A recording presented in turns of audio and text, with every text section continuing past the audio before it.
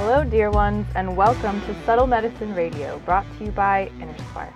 This is the resource for all things holistic healing, natural living, conscious relating, epic life-changing, and spirituality, all steeped in earth-based wisdom.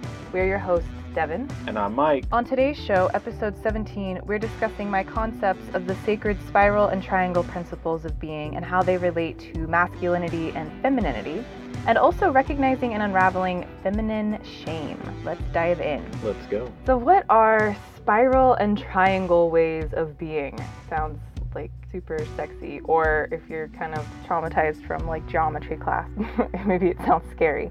So spiral and triangle are concepts I created to help us go beyond the use of feminine and masculine. Because those terms are widely used and tend to mean subtly different things to different people, I wanted to create concepts that still captured what I believe feminine and masculine are trying to capture at their core, without the loaded connotations that feminine and masculine can often bring into a conversation. So if we can think beyond gender, beyond sexual identification, sexual orientation, and one's anatomy, and anything really having to do with that for a moment, I'd like for you to think about feminine and masculine in a much deeper sense.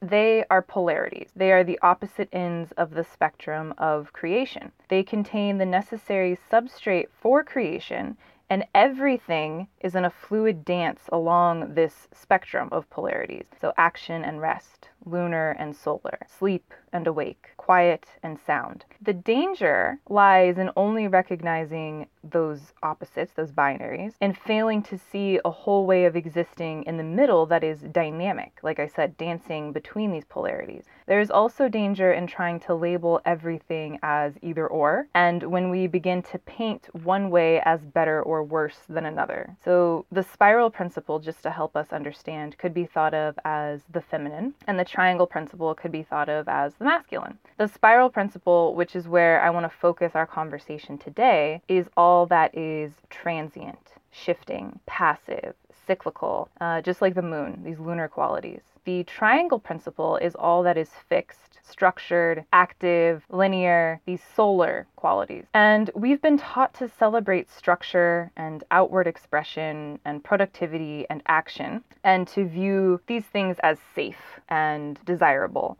while anything that is transient, passive, and changeable is deemed unsafe and something of which to be weary. So enter feminine shame. What is feminine shame? As we discussed in the last episode, some definitions of shame include a painful emotion caused by consciousness of guilt, shortcoming, or impropriety, a painful feeling of humiliation or distress caused by the consciousness of wrong or foolish behavior. And as I said last week, these are all subjective. So like a shortcoming or foolish behavior according to whom? And oftentimes it's our inner critic, it's social programming, it's the way we were taught from our family, etc., etc., etc. Shame is a very tricky, insidious, mysterious emotion, yet it is at the root of all human suffering and all dis-ease that we experience on all levels of our being, physical, emotional, mental, and spiritual. Shame is responsible for the "there's something wrong with me" story, and is responsible for creating the things we dislike in our lives, our bodies, our relationships, and our health. So I'd like to point out real quick that you've just made some very profound statements there. I guess my usual way of thinking is that there's something wrong with me, so that problem is what causes the shame, not the other way around. As you just put it, the shame is responsible for creating the things that we dislike in ourselves. So kind of reversing the relationship and the causality there. And I think that's some pretty serious food for thought. I'm also really interested to hear about something you said where shame is at the root of all suffering, because it's a pretty bold claim. Yeah, and I stand by it. And as we got into in the last episode, we really looked at kind of taking one's perceived problems or challenges, and if we really dig in and get to the core, the epicenter of their dysfunction, it is some flavor of the shame story. And shame is caused by resisting some part of ourselves. And in that resistance comes the suffering. We live in a state of inner conflict and turmoil and are constantly ashamed of the part of ourselves that we've been programmed to believe is unworthy or invalid. And feminine or spiral shame exists because of shame we carry around the things about ourselves that are transient and cyclical, like our bodies and our emotions. We resist aging. We resist our bodies changing. As women, we're shamed for having periods. We are ashamed of bodily functions and go to great lengths to hide the fact that we may produce odors or excrete waste or make sounds we cannot control. I mean, we apologize for our stomach growling, for example.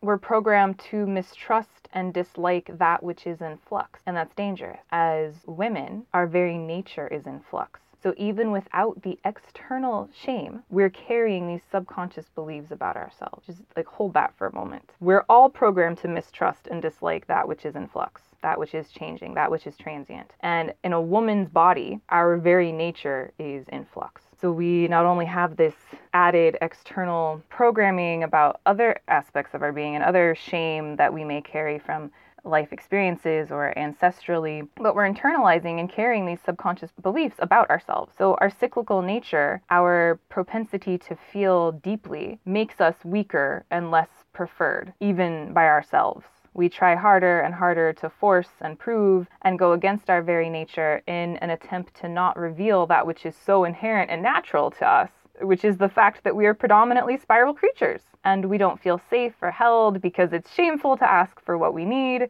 lest we be labeled weak and then be committing the ultimate social faux pas and stereotype of being a woman. Like, it's exhausting. And this is happening so subtly, and it's so deeply ingrained in us and so insidiously programmed in us, and also we carry it cellularly and in our DNA. And this ties in so well with the mother wound concept from episode 15. These beliefs are passed down the lineage, creating ancestral shame and trauma. So how can we begin to unravel feminine shame and start seeing it for what it is and recognizing it and kind of stopping this cycle? And for starters, it's really about recognizing it, right? We can't undo something that we're not aware of. So after recognizing it, stop participating in feminine shame. Don't succumb to stereotypes and begin to catch yourself using them and rewire that habit. And sometimes they can feel innocent. She plays ball like a girl, or you throw like a girl, or telling a man, don't be a sissy for this or that. So sometimes they can feel innocent or like we're poking fun, but that's really just perpetuating the issue and succumbing to stereotypes, which leads me to stop shaming anyone for their spiral principles. So regardless of gender or sexual orientation, the spiral principle exists in all of us. We all have everything. We are multifaceted beings, and we all have some triangle, some spiral. We go back and forth through these things throughout our day. Right now, I am more in my triangle, delivering a message and being expressive and outward. Earlier this morning, I was in my introspective, more spiral energies during meditation. During my run, I was more triangular. So we're going back and forth. We must stop shaming people for dancing along the spectrum of their being, because emotional expression and fluidity is healthy and necessary. Bodily functions are healthy and necessary. Don't shame a man for doing spiral things. Don't shame a woman for bleeding, or call her hormonal, hysterical, or blame things on PMS. We just recently discussed this in my Facebook group, and if you're not in there, I highly invite you to come join us. We were talking about our first moons and any time that we had been shamed around that sacred part of being a woman, the blood of life. It's the only blood that is not shed in violence. It is the reason that all humans can continue on, right? Without the menstrual cycle, we would cease to exist. And the varying degrees of shame that were in all of these stories really stood out to me and really moved me and touched me, because it's a problem. It is a problem, and it spans generations. There are women in that group who are in their 20s and women in that group who are in their 50s, and it all rang true. Their first moon was met with shame and anxiety, and this is internally. And then externally, the majority of them did not have support.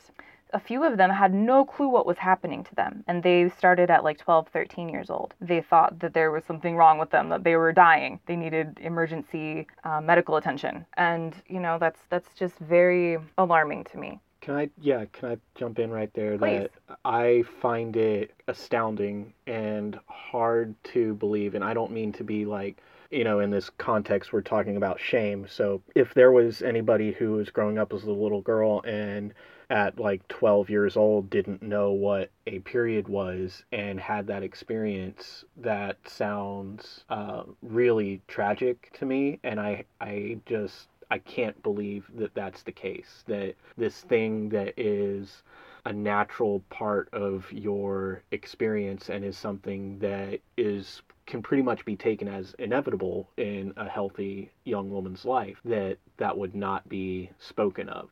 That's just so just goes to show, I guess, how far removed someone who doesn't deal with these things, like how these problems might not be obvious. That if it is something that comes up and people are like, ew, or don't talk about it, well, then naturally the next generation isn't going to hear about it and understand it in a healthy way. And it's just, like you said, alarming. That's a very good word. It's alarming, and it's incredibly traumatic for the young woman who then internalizes that shame. Right. That there is something wrong with me. We aren't talking about this. This is shameful. It's dirty. It's wrong. And I mean, that's going to have some deep lasting impacts that are going to show up in a variety of ways. And so that's an example of a physical body, which is inherently spiral because it is constantly changing and constantly in flux, regardless of your anatomy. If you anatomically or identify as a man or a woman, the body is just inherently more of a spiral concept aspect. It's because of its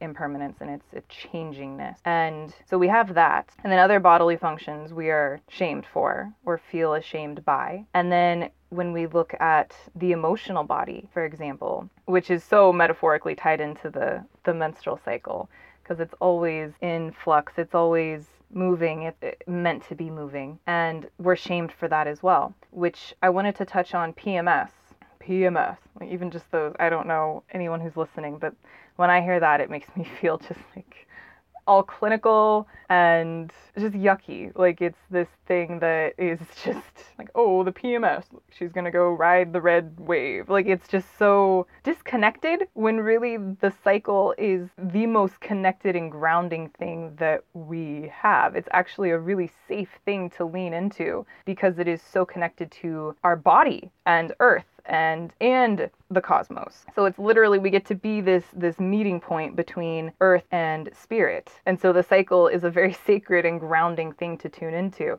And when we're over here resisting it and wanting to label what's wrong with it and PMS and she's ragging and she's hormonal and this, that, and the other, it just like wedges that shame and that disconnect even further. So PMS is a very sacred teacher, by the way. Whatever the subject is of your discomfort or challenge each month needs your attention and is begging for your focus. All right. So whatever is there for you that is really pissing you off or is challenging you, I really invite you, do not normalize this and sweep it under the rug and like normalize in the sense of, oh, that's just my PMS and like everything's actually fine.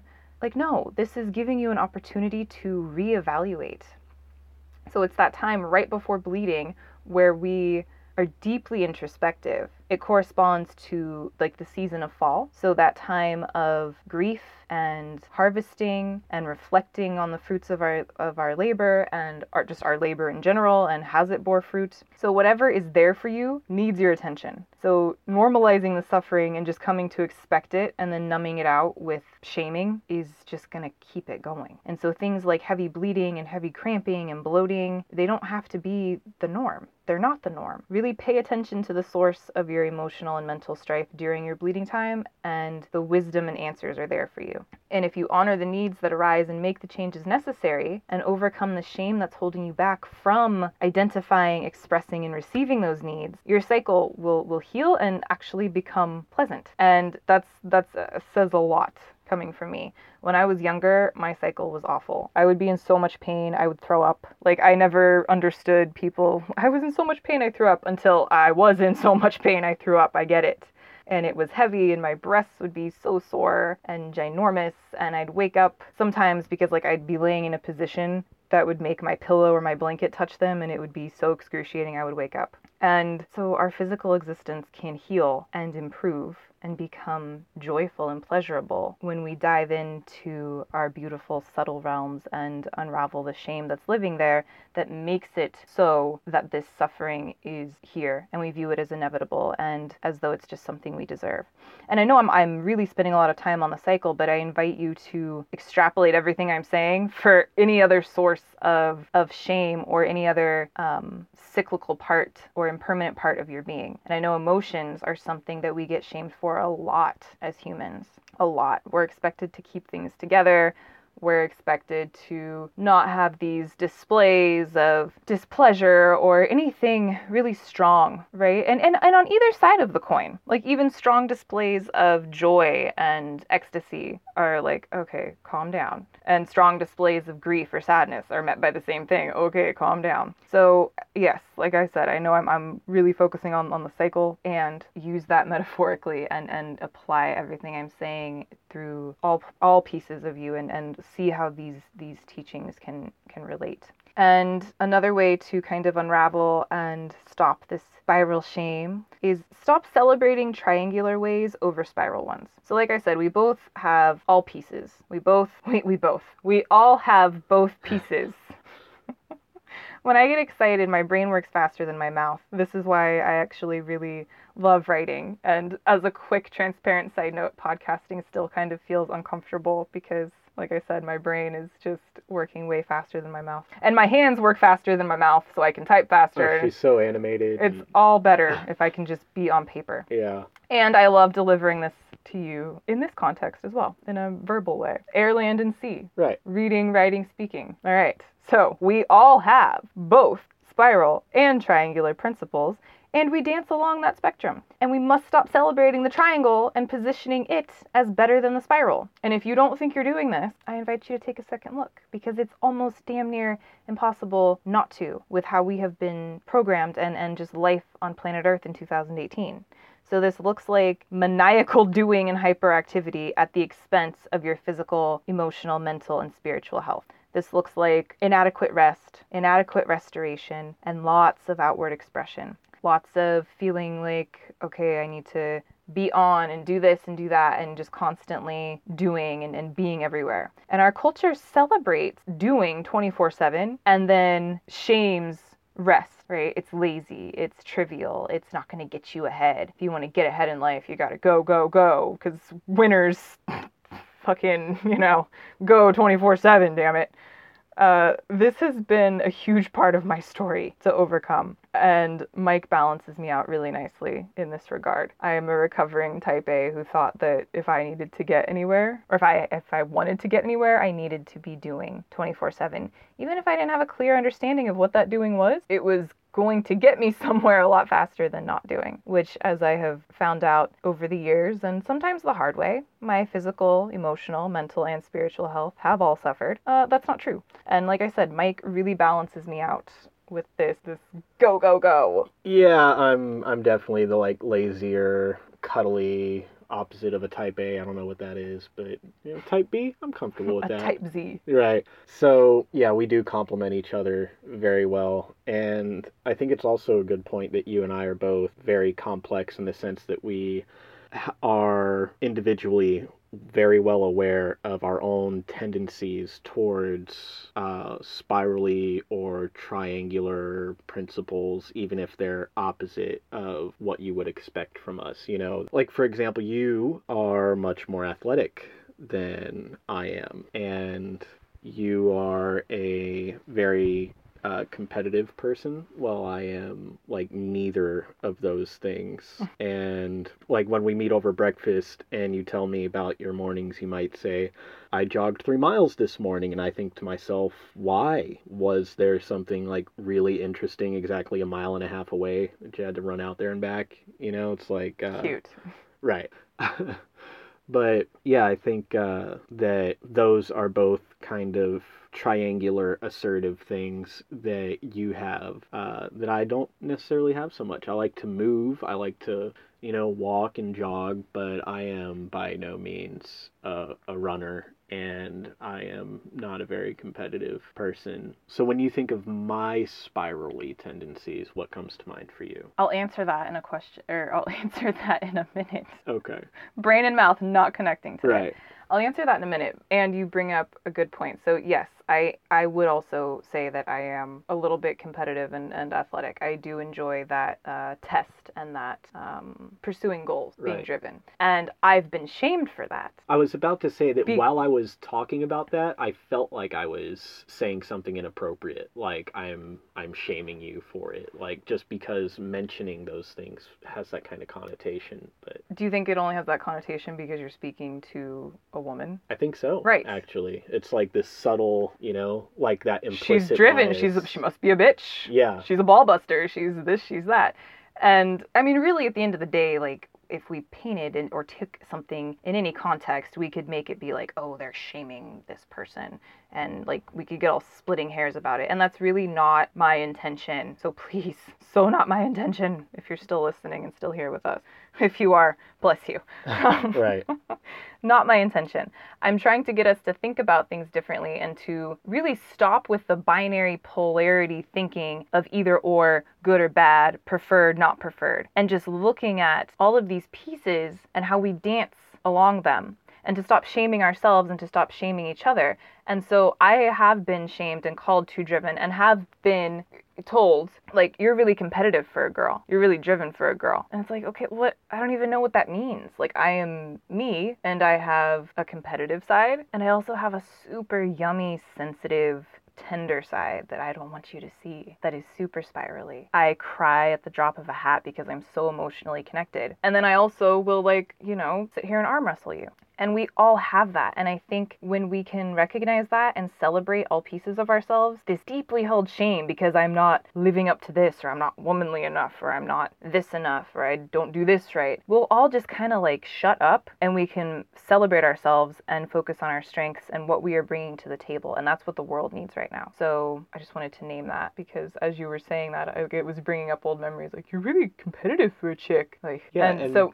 sorry. That's just like such a perfect living example of what we're talking about. Like, I'm just talking about you factually as a person, and when we don't judge it, it's fine. But when we put it in some kind of context, like, oh, she's a woman, am I going to embarrass her by telling the world that she's a competitive and athletic person? Is that inappropriate? Should I not say that? Bingo. And so some of that suffering and challenge comes from resisting our true self and the facts of who we are, or owning our experiences or the things that have happened to us or our traumas because they're not what we think that they should be, or they're not measuring up to some bullshit ideal.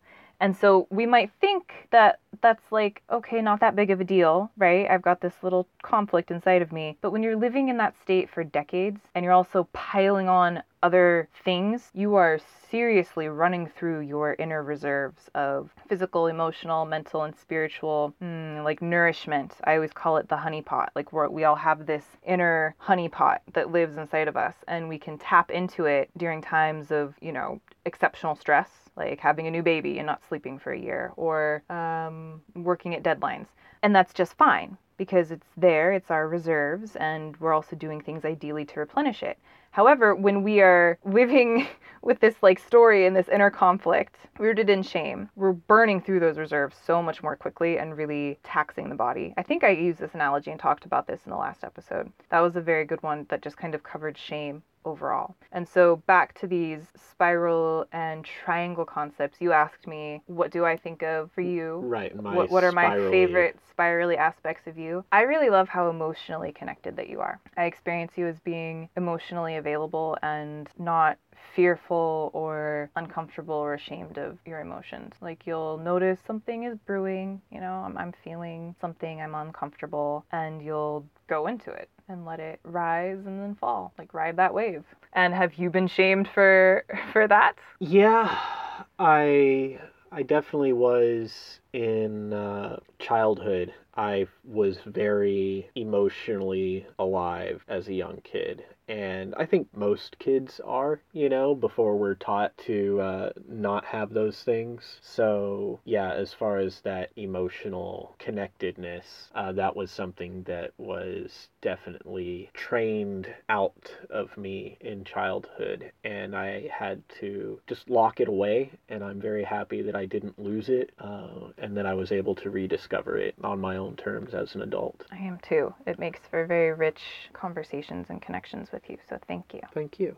So just to wrap up some of these ways to recognize and unravel feminine shame, we talked about stop celebrating triangular ways over spiral ones. No one is better than the other. Stop shaming anyone for their spiral principles and those actions, and start participating in feminine shame, even if it feels like it's among friends or it's in good jokes, So those are kind of more focused on the macro. And on a micro individual level, we can endeavor to reclaim our sacred spiral energies, as Mike was just saying, reconnecting on his terms with that emotional fluidity. And some practices that I give to my clients, and these are more focused on physical body, these particular practices that I give, that I'm about to give you. I work with all levels, and I wanted to focus on the physical body for today. These felt kind of poignant to share with you.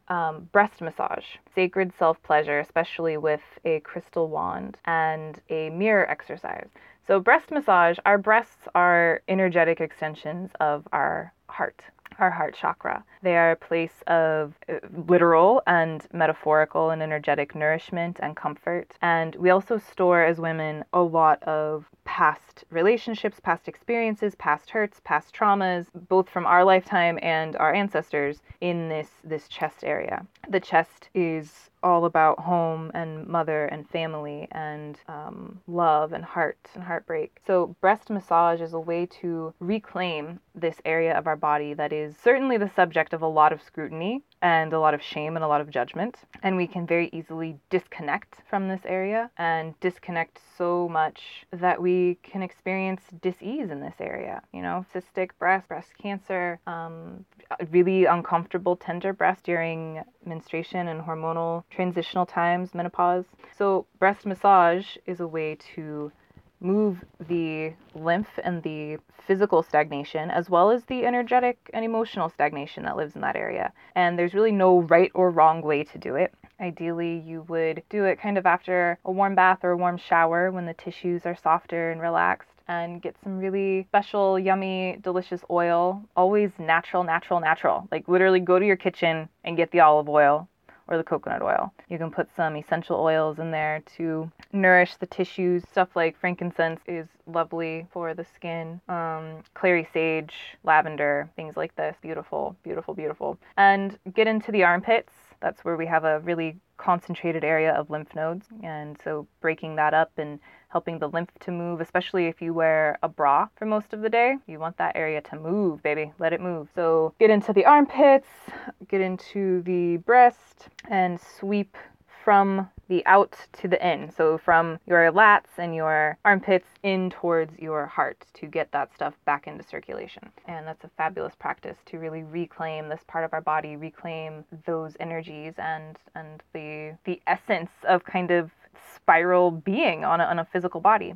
And sacred self-pleasure with a crystal wand. I mean, any type of self-pleasure is really going to soothe the nervous system and relax us and provide tremendous healing. And using a crystal wand, Nymph NYC is my favorite brand and company that offers these. There are a couple out there. I think there's another one called Vixen. And I mean, there are so many beautiful crystals, rose quartz, obsidian, amethyst. And I think I'm actually going to do a whole separate show on self-care and spiral reclamation for the female form. So stay tuned for that. But in the meantime, go check those out, and if they call to you, get one. Again, there's no right or wrong way. This is you reclaiming and healing the shame around your body and around your spiral way of being. And lastly, the mirror exercise is to stand naked in front of a mirror, full length is better, and spend plenty of time really looking at yourself in the eyes, looking at your whole body, touching your whole body, and telling yourself that you love yourself. Literally,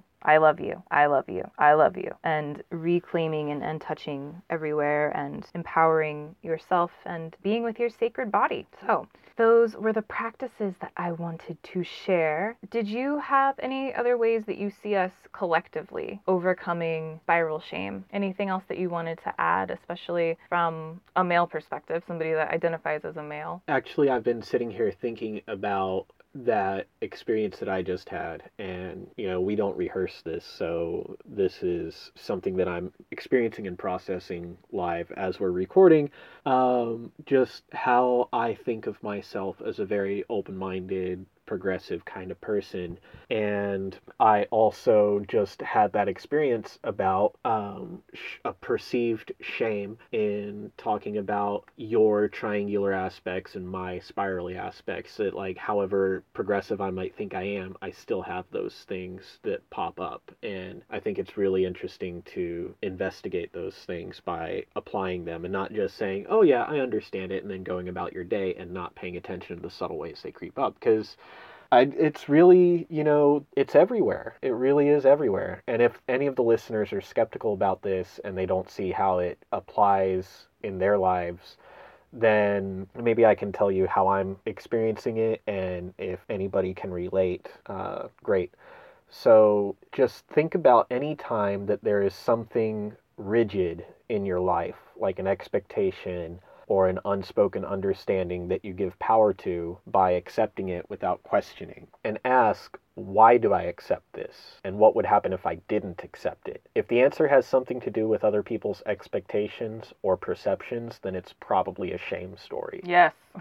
As far as how that has come up for us, like you asked about how we are overcoming these things, if I can get really personal here, yeah. Well, of course. And my question actually was like collectively as a society, but I love for us too. And I don't know how you're about to get personal, but sure, get personal. Right. So, and I'm sure that this applies to some of the listeners out there for sure, and is something that we are experiencing as a society, but our sex life is an area in which we've both had to overcome a lot of things that were programmed into us by this sexually unhealthy society that we live in. I mean, there's so many catch-22s where neither one of us feel like we can voice our opinions or express what we truly desire, because the standard has already been set. The expectation, that rigid expectation that I mentioned, it's out there that men act this way and women act that way. And if the woman doesn't do her womanly duties, then feminine shame on her. And if the man doesn't act like a man, then he must be a sissy and feminine shame on him. I mean, whatever genius set up this system where you can use the same weapon against everybody, it's just incredible. Like, in both cases, it's feminine shame. And I think I answered your question in there somewhere. That was awesome. Thanks.